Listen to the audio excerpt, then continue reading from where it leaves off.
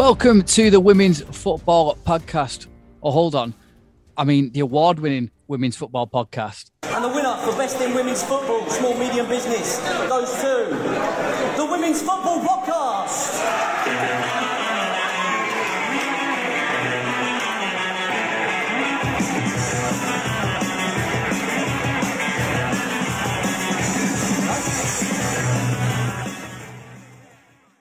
Right, by the way. Yeah, thank you, Sophie. Yeah, that is the voice of Leicester City Women and Scotland International. Sophie Howard is joining us on the podcast this week. Hi, Sophie. Hi. You okay? I'm very well, thank you. How are you, first of all? Yeah, good, thank you. You're currently up in Scotland. You've joined up with the Scotland national team, so we'll talk all about that later on. But Sophie's going to help us look through all the results over the past week and a look ahead to the upcoming fixtures as well. And we're going to go back to midweek, where there was success for the English sides in the Champions League. Chelsea won 2-1 in Turin. Erin Cuthbert gave the Blues lead after some nifty footwork, but Barbara Bonacea equalised with a neat volley before Pernille Harder grabbed the winner, reacting quickest in the penalty area to give the Blues a big 3 points. In the other group game, Wolfsburg beat Servette by 5-0 today, head the group on goal difference. In Group C, Arsenal had a great win on Thursday evening. They beat Hoffenheim by 4-0. 4 different scorers: Kim Little, Tobin Heath, Vivian Miedemar and Leah Williamson. And for Chelsea, Sophie, fantastic result for them. And one of your Scotland teammates, Erin Cuthbert, was a star. Yeah, definitely. I mean, we all know the quality of Erin. And she showed once again why she's one of the top players, not only in the league, but also internationally and just across the leagues in Champions League. Yeah, it was one of, I think I saw the Women's Champions League Instagram page send something out with the top 5 goals. And I think Erin Cuthbert was number 1 this week. And that's a big honour for her, considering there was a lot of goals scored across the Champions League this week. Yeah, definitely. I mean, she's competing with the best. But I'm not surprised because that's what Erin's about. She turns up for the big moments and a class goal and thoroughly deserves that rating. Yeah, and for Arsenal, I saw Leah Williamson was getting all the plaudits on Twitter this week, and she put in a virtuoso performance, as we mentioned. She scored the 4th goal, and it was good for Arsenal to get that victory after their defeat in Barcelona last week. Yeah, definitely. It was a really good performance of Arsenal. When you're dominant, you're looking to score as many goals as possible, and they put 4 past Hoffenheim. So a very successful day for them. I mean, the goal Leah Williamson scored was class. I think the crossing from Kate McCabe was even better. I think a bullet. But yeah, Arsenal played a really good game. Yeah, and the other game in the group as well, Barcelona, they still had the group. They won 2-0 in Denmark against Kurga. Other results as well to look out for were Bayern Munich beating Hacken by 4-0, and Lyon putting in a dominant display. They beat Benfica by 5-0. So again, they're looking ominous again this term. Turning our attentions then to the WSL for yourselves, Sophie. Leicester, there was a lot of optimism this season. It's not quite happening yet. What's gone wrong for you, do you think, this year? I think we just haven't performed the way we can perform. I know we've got it in us, but we just haven't put it on the pitch yet. And the WSL is ruthless, whereas potentially we got away with not so good performances in Championship last year. If we don't perform, we get punished for it. And we didn't, or so far, haven't really taken our chances up top and haven't been ruthless. Defending our own goal, and that's what happens. In football, if you're not ruthless, you concede, you can't win games. But yeah, it's only a couple of games in. The season's long, and I know there's been a lot of chat about Leicester not being good enough, too big of a step, whatnot. But I think as a group in the camp, we're quite calm about it. All we can do is focus on ourselves, and that's what we are doing. I think at home at Leicester, we're using this international break to refresh our minds, but also then to work hard to be ready for the next tough spell of games coming up. Is that the biggest thing that you've noticed coming up from the Championship, the ruthlessness from WSL teams? 100%. There's just so much quality in the league, in the teams. So one small mistake, you get punished for it. I think that makes the league so interesting, and just the quality is top, just because we have so many good teams. And yeah, every game is a fight. The Conti Cup took place over the past week as well, and Liverpool probably pulled off the biggest shock. They beat Aston Villa on penalties after a 1-1 draw. Manchester City, they got back to winning ways. They beat Everton by 5-1. That had consequences for Willie Kirk. We'll get onto that very shortly. Spurs beat Charlton by 1-0. Coventry United, they beat Watford 3-0. Lewis drew 1-1 with Crystal Palace. Crystal Palace won 4-3 on penalties. Reading lost at home, surprisingly, as well, to Bristol City by 1-0. London City Lionesses lost 1-0 at home to West Ham, and Birmingham City lost 1-0 at home to Brighton and Hove Albion. There was a really interesting game as well up in the northeast. We heard about it last week. Durham against Manchester United. It was 2-2 in the end. Manchester United managed to scrape through 5-3 on penalties, and Sunderland, they prevailed 4-2 on penalties after a 1-1 draw at Sheffield United. And just quickly on the Conti Cup, Sophie, I mean, it's quite an interesting format, isn't it? Because nobody ends up drawing a game, even though it's in a group stage. You either win or lose, whether it's on penalties or in normal time. Yeah, it is quite interesting. I think that was just the same last year. I don't even know about the previous years, but it just means that you can't kind of rely on a draw. I like it. The penalties at the end of a initial draw just brings that cup feeling, that kind of cup theme, where it's you better not lose because you're out kind of thing. But a lot of interesting results. You mentioned the Liverpool one, the Bristol Reading one, but that's kind of the law of the cup. You know, anything can happen. There's obviously throughout a season, there's many games to play. Obviously, with the Conti Cup format, that it's a group stage, you've got more games than just one potentially. But that makes a cup competition so interesting. Just one game this weekend in the Championship, and Lewis beat Charlton by 2-0. Goals from Paula Howells and Amelia Hazard in the first half. Saw the points there go to the Sussex side at the Dripping Pan. And as I mentioned, Leicester in the Championship last year, and just now looking from afar, Sophie, I mean, what do you make of the Championship this year, and who would you be favourites to go up, do you think? I think similar to last year, it's a very competitive league, especially in comparison to previous years. You've got teams like Durham, Liverpool, even Charlton now. They've recruited really well, so they're all kind of competing to win the league and therefore get promoted. I personally didn't expect Charlton to lose today, but I remember last year with Leicester, we lost against Leeds, so they're definitely there to win the games. Can't ever underestimate any team in the Championship. My favourites, I think, would be Liverpool. But Durham's always a very, very tough team to play, very physical. And I think a core group of them have been together for quite a while. And that's hard to beat and break down. But it'll be interesting as the season goes on, who can kind of last. Yeah, and as we mentioned, that defeat for Everton at Manchester City did have consequences for Willie Kirk. He's been sacked by Everton over the weekend. He was appointed in December 2018, but this season he's obviously seen just 2 wins in their opening 5 games. And Everton said that they hope to have a new manager in place for when they play yourselves at Leicester on the 3rd of November. A fellow Scotsman, and there's been a lot of pressure on him this year because Everton have invested well. They want to take that next step and get into the top 4 because they've just always been outside it, haven't they? They've always been there or thereabouts, and the season hasn't started well for them.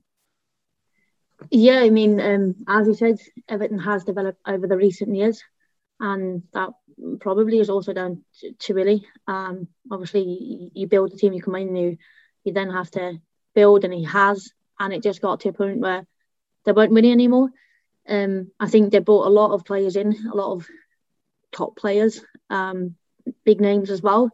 The question is then, how do you make sure that all these big players gel and work together on the pitch to bring that performance and them points? I'm always careful to make any statements without knowing actually what happened. Is it the club saying we haven't won enough? Is it Willie maybe realising that the club needs a change? I don't know what happened, but it'll be interesting who they appoint now. And for me personally, I like to follow like pathways. So it'll be interesting what he does now and what his next step is. But as you said, I think the club potentially gave the manager, the team, a goal, and with their only 2 wins, potentially they haven't succeeded the way that the club wants them to, and therefore change is needed. But again, I don't know the inside, so I don't know what's going on behind the scenes. So it's very difficult for anyone, I think, from the outside to make any statements on what's going wrong. Looking at the league up in Scotland, Sophie, and I know you'll have a few international teammates that you can chat about this with this week, but Glasgow City have run away with it for the last 14 years, and this year they're not having it their own way. Now, the weekend fixtures saw Rangers draw 1-1 at home with Glasgow City, which meant that Rangers stay 2 points clear, and third place Celtic, they were held at home by Spartans. Charlie Wellinger's last gasp equaliser there saved Celtic from a shock defeat. Up at Rangers, Chantel Swaby's headed 10 minutes after the break from Lizzie Arnott's corner, edge Rangers ahead. This game was played at Glasgow City, but Niamh Farrelly managed to nod in across from Megan Foley to rescue a point. And the game is really progressing, isn't it, Sophie? We talked about it a couple of weeks ago. I think the record crowd for the division was at the Edinburgh Derby. There was over 5,000 there. And the league is actually like really interesting this year. It doesn't look like Glasgow City are going to have it their own way, does it? Football is definitely developing in Scotland as well, and that's really, really good to see. There's more investment now. There's more media coverage, which obviously contributes to that growth within the game. Yeah, I thought last year Rangers was potentially going to maybe win the league or be closer than they were in the end. They've recruited really well this summer again, and they're investing. So I think it was only a matter of time until they kind of went for it. I love to see kind of derbies or just like tight games. You just mentioned the Edinburgh Derby with 5,500 spectators. That's a great turnout, and that just shows how much the women's game has grown in Scotland. And as you said, it's an interesting league. It's not only Glasgow City anymore.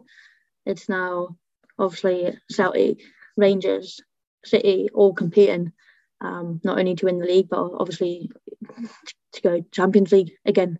So it'll be interesting how that all turns out. Yeah, there's a gap between those three now and fourth place Hibernian. Hibernian are 5 points behind Celtic. Celtic are level on points with Glasgow Celtic, as I say, and Rangers are 2 points clear at the top. And let's move on to the International Week. You are up in Scotland, as we mentioned at the start, ready for some vital qualifiers there. You take on Hungary on Friday, and you're well placed in the group, aren't you? Yeah, we are. I think we performed well last camp, last international break, to put ourselves in that situation, that position. We beat Hungary, we beat the Faroe Islands. So 2 wins out of 2 at the moment. Big game on Friday at home at Hampden Park. So hopefully we can get a big crowd out again and just kind of continue that run that we're having at the moment. Yeah, and again, a big thing as well that is that they've moved the international games away from Easter Road, and you are playing them at Hampden Park, which must be a massive boost for yourselves. It is. It definitely is. It just also shows that we're finally being heard, finally being recognised and appreciated. It's been a long fight and it's an ongoing fight, but that's a massive statement from Scottish football that we can call Hampden home as much as the men have been calling Hampden home for a long time. Yeah, I mean, well, we saw the atmosphere with the men's team last week against Israel, didn't we? And I'm hoping that, I'm sure you'll be hoping that something similar will happen, especially if you get the win against Hungary. Yeah, definitely. I think we, like us as a nation, we appreciate the support so much. And that really does give you a boost. So I do really hope that we can get a big crowd out and that they can help us get that third win. So I think we're all looking forward to Friday. You've already had a taste of the World Cup, but obviously it'd be great to qualify for another one. I mean, there's probably nothing better, is it, than playing for your country in a World Cup? No, there definitely isn't anything better. I think it was a great experience for us in France in 2019. I think we came out a little bit disappointing because we didn't do ourselves justice on the way we performed. We really wanted to get out of that group stage and kind of make a statement for our small nation. But as you said, it kind of gave us that motivation to qualify again and hopefully do better than we did in France. But yeah, had a small taste. But that only makes you hungry for more. Of course, England take on Northern Ireland next Saturday. That's at Wembley with a 5:15 kickoff. Our host, who's normally here, Liv, she will be at that game, so I'm sure she'll tell us all about that next weekend. England in a really strong position in that group. Of course, they beat Northern Ireland 6-0 just before the transition period between Hege Riise and Serena Wiegman taking over. So they'll be hoping for a repeat of that. Northern Ireland, of course, who have qualified for the Euros, will be hoping to go to Wembley. And they'll have nothing to fear, Northern Ireland, will they? No, not at all. They're going into that game to perform, to gel even more as a team, to get ready for the Euros. I think they were probably a surprise nation that qualified. But all you need doing in the qualifiers is win games, and that's what they did, and that's why they qualified. They'll be up for the fight. They'll be going into the game to prove a point. But in the end, they have nothing to lose. So the pressure will be on England, even though it's a friendly, but the pressure will be on England. And I think Northern Ireland can go in, yeah, as I said, no pressure, just free and just battle. Wales, they travel away to Slovenia. They also play on Friday evening.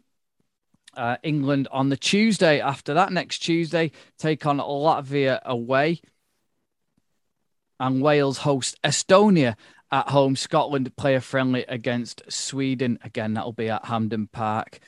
And a nice little story as well that I want to finish on for this week's podcast is that Sophie Scargill, who is club captain at Doncaster Bell, she ruptured her lateral meniscus, which caused severe trauma to the main ligaments in her knee back in September. Now, she needed an operation. She needed to raise £5,000. She managed to raise 2,000 of it, but was still missing £3,000. So none other than Gary Lineker stepped in and basically put it on his crowdfunder, and he said, I see you need another £3,000. It's my pleasure to help. Hope you're back playing soon. And donated £3,000. I mean, that's an incredible gesture, isn't it? To get somebody like that and recognising somebody so low down. Of course, everyone knows Doncaster Bells from back in the day. They've fallen on hard times. But what a fantastic gesture from Gary Lineker. It definitely is. I mean, it's harsh that money has to be kind of donated or funded for that operation.